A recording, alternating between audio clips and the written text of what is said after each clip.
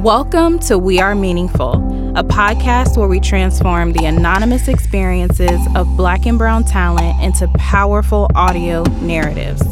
Each month, we center the dialogue around a common theme, providing you, our listeners, with the tools and resources you need to help navigate, grow, and thrive in corporate spaces. Our stories, experiences, and our voices are meaningful. We are meaningful. Hi, everyone. This is Crystal. And this is Krista. And welcome to another episode of the We Are Meaningful podcast. So before we jump into the new narrative that we'll be talking about this month, we really just want to say thank you so much to everyone who listened to the Unspoken Rules series, all of your support, your messages. I even had someone walk up to me at a conference last week and they asked the question, "Don't you have a podcast?" And I was just shocked that one, she recognized my face, and then two, that she was an actual listener. I'm just amazed just by the support and by the way that our content is really resonating with people. Yeah, me too. Especially because I know that we went into this wanting it to be successful for one reason, right? Wanting it to be successful so that it could be a platform that people continue to use. But I don't know that we came in here hoping for any kind of like accolade or attention. So the fact that like the authenticity of the podcast is really reaching so many people and it's changing them in the way that it can relate to them makes me really, really happy. Also, thank you to everybody who's been sending out a bunch of messages and DMing me. I so appreciate it, especially because I don't get that many DMs. So listen, don't slide into her DMs for any other reason. It's about the podcast, okay? Don't speak for me, Crystal. Okay. So the title of this month's series is Decoding the Subtext. Why did we choose that, and what does it mean? So we chose Decoding the Subtext because I think that there are a lot of subtle messages that Black and Brown people receive daily, especially in corporate spaces. And we really just wanted to highlight those experiences and help people to have a better way to navigate when those situations happen. So that's one of the reasons why we decided to name this series Decoding the Subtext. So we'll be talking a lot this month about some of the messages that folks have heard in corporate spaces. What is the subtext from those messages and what they've done to kind of thrive and navigate through those situations. When we talk about decoding the subtext, we're really talking a lot about microaggressions. And as you heard in the narrative, microaggressions are like paper cuts. So these are kind of like subtle insults and slights. And usually the people who don't believe that microaggressions exist feel like it's about political correctness or someone's feelings being hurt. But from research, we know that microaggressions can actually carry significant impact because our bodies react when we experience these paper cuts, if you will, and chronic exposure to these things over time can age us prematurely. So much so that we experience strokes, heart disease, and heart attacks at a much higher rate than our white counterparts. Yeah, and for me, it's important that we unveil what microaggressions really look like because as frustrating as it is to try and prove their existence to the majority, I feel even more frustration when I'm trying to prove their existence to people that are within the minority. So I have conversations with Black and Brown people who deny that they exist, or they credit the intent over impact. And we'll talk about that a little bit more later, right? But much like unspoken rules are actually a type of microaggression, right? And I think there's this role that people would prefer we play as marginalized identity groups. And when we start to evolve outside of that, they start to use microaggressions to keep us in our place a bit. So a lot of the times it can kind of feel like we're circus animals, and we'll talk about it more throughout the month, but in the way that people want our identities to fit this one perception that they're comfortable with. And we're entertaining, right? Almost literally, because when you think about what Black and brown people are approved to do in this society, or in most any, it is around entertaining. And it is around providing this kind of relief in a different way. The minute we start to come away from that, we start to be corrected and put in our place with microaggressions. You mentioned it being difficult to explain to other people of color that microaggressions exist. I was literally that person years ago. When I was graduating from undergrad, I did some service learning in South Africa. And before I went to South Africa, I was really the person who made excuses for people. And I felt like if something happened to me that was racial in nature, that it was my fault, I could have done something differently. It wasn't the person who was doing the thing. So I'm thinking, oh no, they didn't do anything wrong. It was me. Maybe I could have done this differently. But after having the opportunity to visit South Africa, what I realized is that the experiences that we have as marginalized identity groups, or people that are part of marginalized identity groups, is systemic. It was built in that way. So no, I'm not to fault. It's not me. So I feel like that was a huge lesson for me to learn. And I'm not sure when I would have learned that lesson had I not had the opportunity to visit South Africa and be immersed in some of the systemic things that were happening there around race. Right. And because it is systemic, right, when we address it, it almost feels like we're doing something wrong. Mm-hmm. Like we're slapping a hand that we shouldn't be. It's like, wait a minute, but these are the way things are always said, and these are the way this is the way things have always been done. So why are you challenging anything?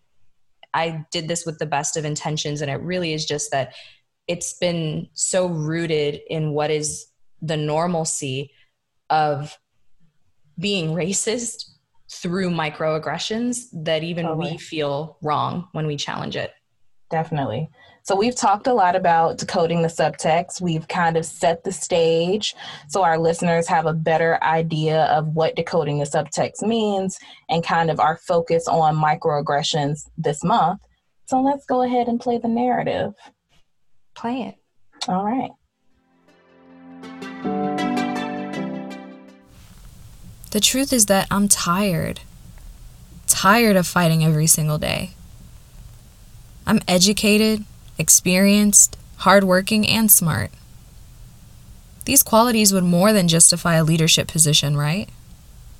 In fact, I've seen many leaders with much less.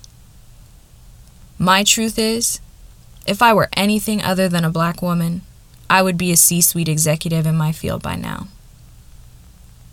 I wish I had just one story, but I don't.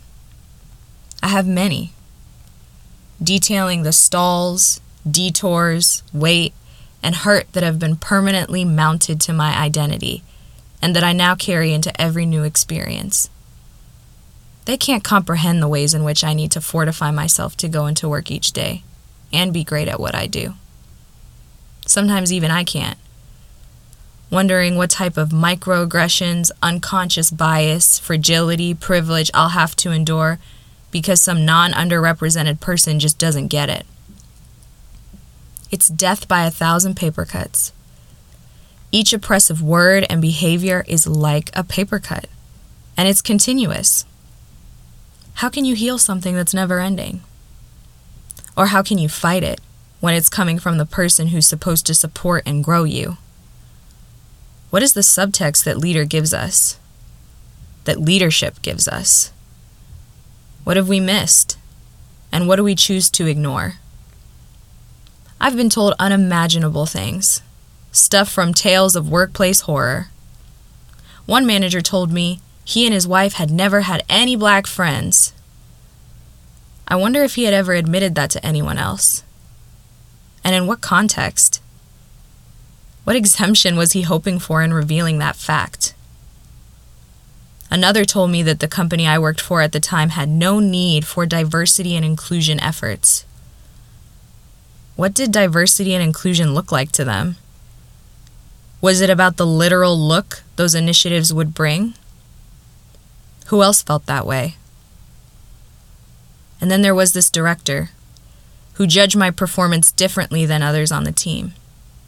He consistently referred to my resilience and my executive presence when we could have talked about my accomplishments.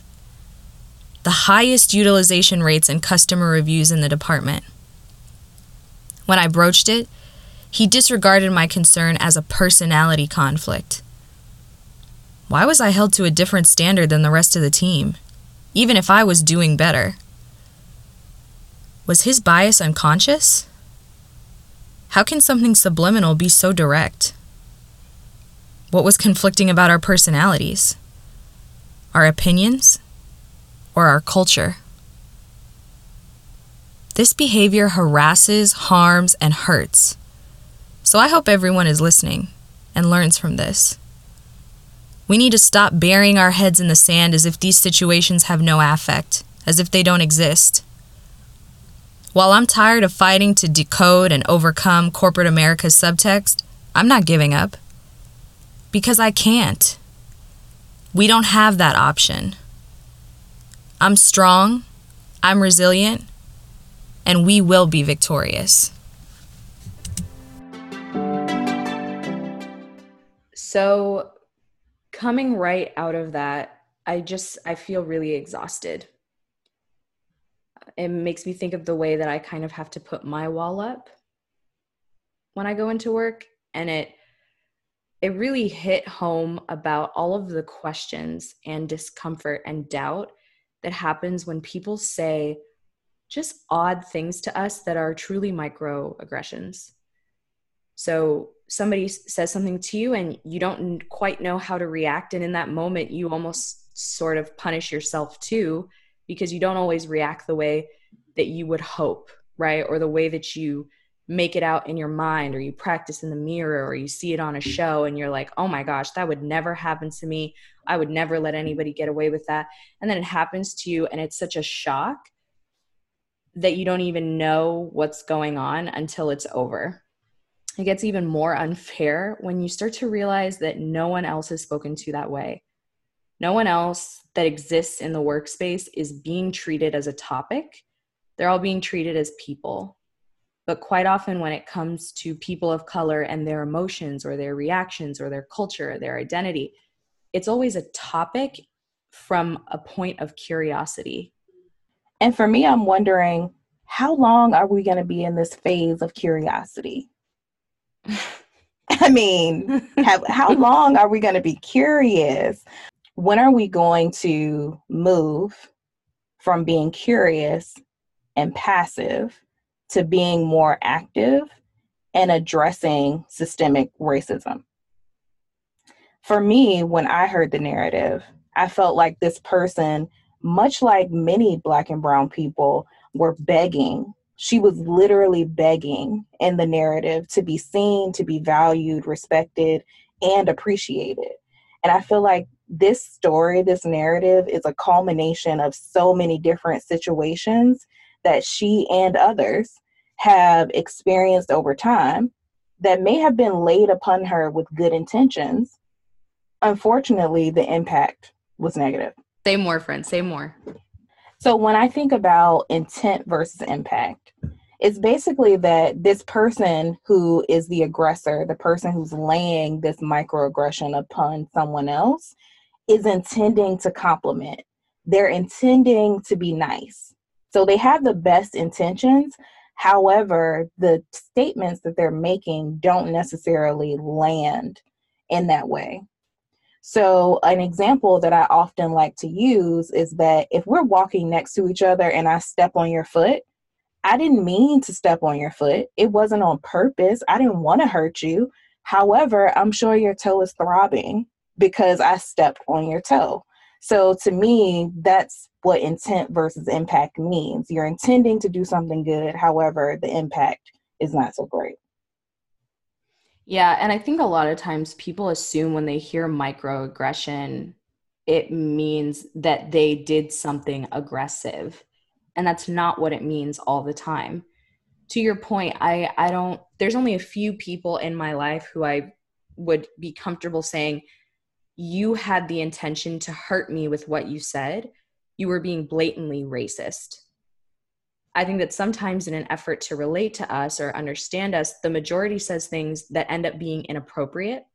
But I've also been in situations where I've had blatantly racist things said to me. And those words, they really hit different. So it's almost like those situations made me grateful for the lesser abuse, which isn't right. But I guess sometimes I only feel like I have a choice between one or the other. And if I have to pick, right, I'd rather experience it from someone who's naive rather than someone who's ignorant. But understanding that microaggressions, because they're seen as less intrusive and less aggressive, whatever, they happen to be put on you more often. Because a lot of times people can get away with them. They can say, well, I didn't mean it like that. They can say whatever they want and they can finish it with, no offense. Like, I'm just curious. I don't want to, I'm not trying to hurt you or anything, right? They can literally say whatever they want and then ask for forgiveness. And if you don't give them that forgiveness, you're the bad guy, right? Yes, absolutely. And what you just said really struck a chord with me. If you are a person who's listening to this podcast and you're about to say something and you have to qualify that with some statement that sounds like, I'm not racist, but I don't want to hurt your feelings, but I don't know if this is inappropriate, but you probably shouldn't say the thing that you're thinking about saying. That thing will probably be a microaggression. Right. And one thing that we hear all the time, right? I don't see color, or I don't care what color you are. You could be purple, blue, yellow, pink, red, or I only believe in one race, and that's the human race. That sounds ridiculous. Tell me why that sounds ridiculous, Krista. Okay, so it sounds ridiculous. And as you know, I've been talking about this topic for quite a few months. But I do want to shout out someone that I started following in February. Her name is Danielle Koch, and her Instagram is @OhHappyDanny. She's amazing. So if you aren't following her, you probably should. Danny, we'd love to have you on the show, girl. So if you're listening, we'd love to have you on the show. If you know Danny, please send her this episode so she can hear us talking about her. But Danny is a illustrator as well as a social activist. And she's been talking about quite a few topics in Black History Month, just about microaggressions, allyship, and this particular topic of I don't see color. So I love how she's explained and outlined the concept of I don't see color and why it's dangerous, as well as outlined some of the statements that are microaggressions, basically, and really just she's shed a light on some of the things that people from marginalized identity groups are going through. But back to what I was saying, because I digress. I don't see color is basically telling someone that I don't see all of you. That I want this part of you, but not the rest. Like the rest of you doesn't really matter. And what's really important to understand is that I'm not just a woman, I'm a Black woman. So it's important for you to understand my experience as I walk through the world, as I walk through corporate spaces that are really indicative of my experiences as a Black woman. So I need to come as my full self, as my authentic self, in order for you to understand me, in order for us to collaborate, in order for me to add value. You have to see me as a whole person in all of my intersecting identities. Yeah, and probably a lot of the time that people don't know that it's inappropriate to say, or it's taking something away from the identity of another, is because they don't really have to adjust and adapt to exist in corporate spaces or in any spaces, really. For sure. They just think that we all have the same experiences and that it's all a level playing field and we all have equal opportunity. And if anybody said that to me, I would say that you're absolutely and terribly wrong. That's not how it exists in the world. And that's why saying things like, I don't see color, kind of negates the gaps of what's available to us and like just the truth of what we experience. Something that was said at the beginning of the narrative is, if I was anything other than a Black woman, I would be a C-suite exec by now, right? I think that really touches on the carrot and stick methodology, which typically refers to reward and punishment, to like manipulate or train people into behaving the way you'd like them to. So the example is, right, you have a carrot attached to a stick that you kind of are leading a donkey with, almost, to get them to do what you would like them to do. Once they've completed the task, you give them the carrot, whatever. So this happens in corporate spaces for everybody.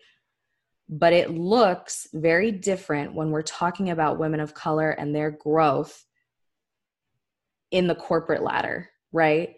Because the carrot as reward is constantly changing, so that we, as I mentioned before, we don't go too far outside where they'd like us to be, and so that we stay in the places where our role doesn't make them uncomfortable. So it's like, you know what, Krista, you'll get the promotion if you do A. And then I do A, and I go back to it, and I was like, I did A, and I did it great.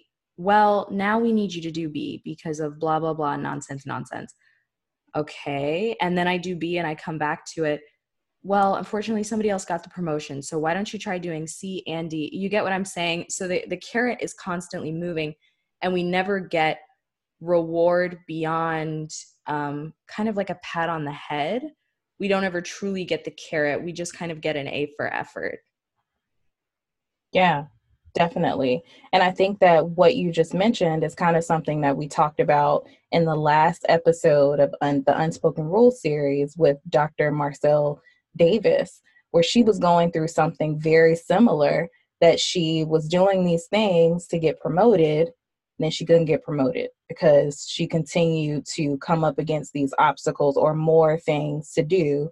So then it's just this carrot that's hanging from the string on a stick saying, well, just do this one other thing. Just do this one other thing, which I think moves us to the topic of allyship and moving from being passive to more active. So at the close of the narrative, she mentions that we have to stop burying our heads in the sand. So I think that's such an important statement, because to be an ally, we have to move from this passive individual approach to a more collective and active approach. And to be clear, everyone can be an ally to someone. But since on this show, we focus on the experiences and the stories and narratives of Black and brown women, we'll focus on the example of race.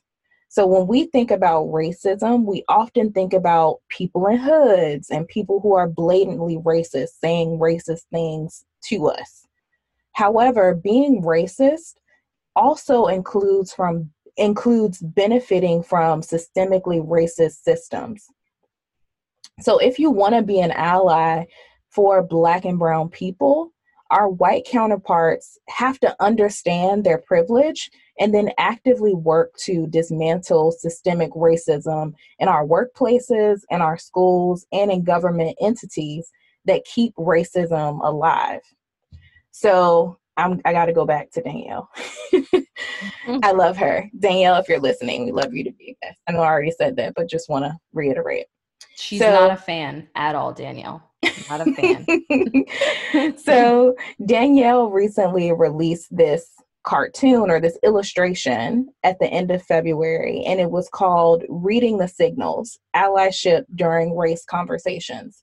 So she leveraged a picture of a stoplight to kind of give people who are interested in understanding more about how to be an ally and actually doing the work a path forward. So in this stoplight, the red means listen. So listen when a person of color is sharing their experience. And then the yellow is for amplify. So amplify the messages of people of color to give them more visibility. So don't just copy something and say, oh, I just want to copy this message that I've heard and not give the person credit or not reshare. Like, it's really important for you to amplify the voices that originally created this content and the voices who are experiencing these things, whatever these things might be. And then the last thing is to speak. So speak when you witness injustice or have an opportunity to educate or advocate. So with these 3 different actions, folks can move from being a passive or passive in this work, a passive person, to being more active and really being an ally to Black and brown people. Yeah, and I think it's a lot that we're calling out in just this 20-minute conversation, Crystal. It's, hey, recognize and acknowledge that these things exist, and now here's what you can do with it. Yeah. Sometimes people avoid allyship because they don't fully understand what it entails, and they're especially scared to kind of step on the toes of the people that they're supporting, and even the people who are offending that group, right? A lot of the times, the people in our lives that we end up having to educate and correct are friends and coworkers of however many years. A good call out is that allyship isn't easy. No one said it was going to be. Existing as a Black or brown person isn't easy. There's never a simple or super comfortable way to call people out, or, to quote Rihanna, tell your friends to pull up. Pull up, friend. Pull up. Pull up. It's not, excuse the pun, allyship isn't black and white. It's more about the practice of it. And the more that you practice, the more ingrained it becomes in the fabric of your language and the way you behave. The thing about allyship that's so interesting to me is that I don't know that I could ever point to one person and say, they would probably hate being an ally. Because in my heart, and this is why Crystal and I always debate a bit around intent versus impact. In my heart, I truly believe that people believe in the justice and in leveling the playing field for us. It's just really hard to behave in a way that perpetuates that because of all the systems around us. So a lot of the time, it's all about us avoiding rocking the boat or challenging the status quo or being seen as different or an outsider, when people who are Black and brown exist in that way just because they're alive and they're in the room. Indeed. So, I said indeed. Certainly. Yes. So you said something there that really piqued my interest. Go. And you said that you feel like people are innately good. Those weren't the words you used, but they're good. Right. So they want things to be just. They want things to be leveled. Yes. However, I think that in order for many people to get to that point, they have to realize that life is kind of like wearing glasses. So you have on your glasses and all of your experiences, your values, your belief system, stereotypes, all these different things are making your glasses dirty. So I think that many people who may say that they want to do better, and they can't get there because they're making these excuses about, well, what about this? Or what about that? It's important for them to clean their glasses and really just understand that a lot of the things that you've learned throughout your life are not universal. It's probably just your mama that told you this, or your family, or whoever, but that doesn't mean that that is a universal truth. So I think foundationally, we have to get to the bottom of the truth in order for people to move forward, which is really leveraging or really understanding your privilege and really understanding what's real versus what's not. Yeah, I completely agree. And just to give like a little bit more validation to the metaphor you used around glasses, right? A lot of the times, and that's the reason why we have this podcast at all, a lot of the times people don't believe the truth of what these narratives are saying, or of what women of color are saying in corporate spaces, or they put, to your point, a lot of excuses on it. to make it seem fluffy. Well, maybe she didn't do this, or maybe this didn't happen, or maybe that didn't happen. And it really has to do with what you said about the fact that there are so many smudges on your glasses that you're willing to make up any excuse to avoid the fact that it could just be this really clear thing, which is that it was racist, it was microaggressive, it was whatever feels uncomfortable for you to say, but is the truth of the situation. So, Crystal, what can our listeners expect for the rest of March? So for the rest of March, you can expect some really great guests who are going to talk about decoding the subtext from their perspective. So it's really important to understand that you might hear some things that don't make you feel good, but these are their experiences. This is how they have experienced microaggressions in the workplace. This is how they have decoded the subtext. And while, as I mentioned, there may be tons of people that agree with how it is that they perceive these things, there will be people who won't agree. And that's totally okay. But it's really important to acknowledge that the folks that we're going to have on the show this month are really going to speak from their point of view. Yeah, we don't agree all the time. We don't, girl. We don't agree. If y'all could hear our conversations, like be a fly on the wall, y'all would probably say, I didn't know they weren't identical twins and they didn't agree all the time. There's so much that we don't agree on. And I think that, again, I know I already mentioned the power of the platform existing has to do with that too. It's just important that we start these conversations at all. And then we have all of these different conversations and perspectives that are all over the spectrum, right? Of what is Black and what is white? How does it exist? What is racism? What isn't racism? All of it. So is it the chicken before the egg? Is it the chicken before the egg? I hope we find out in 2020. I do. Hashtag 2020 goals. Chicken or the egg. Thanks for tuning in to another episode of the We Are Meaningful podcast. Follow us on Instagram at wearemeaningful.co and visit our website to learn more about our community and how you can get involved. We're excited to hear your thoughts on today's episode. Talk to you next week.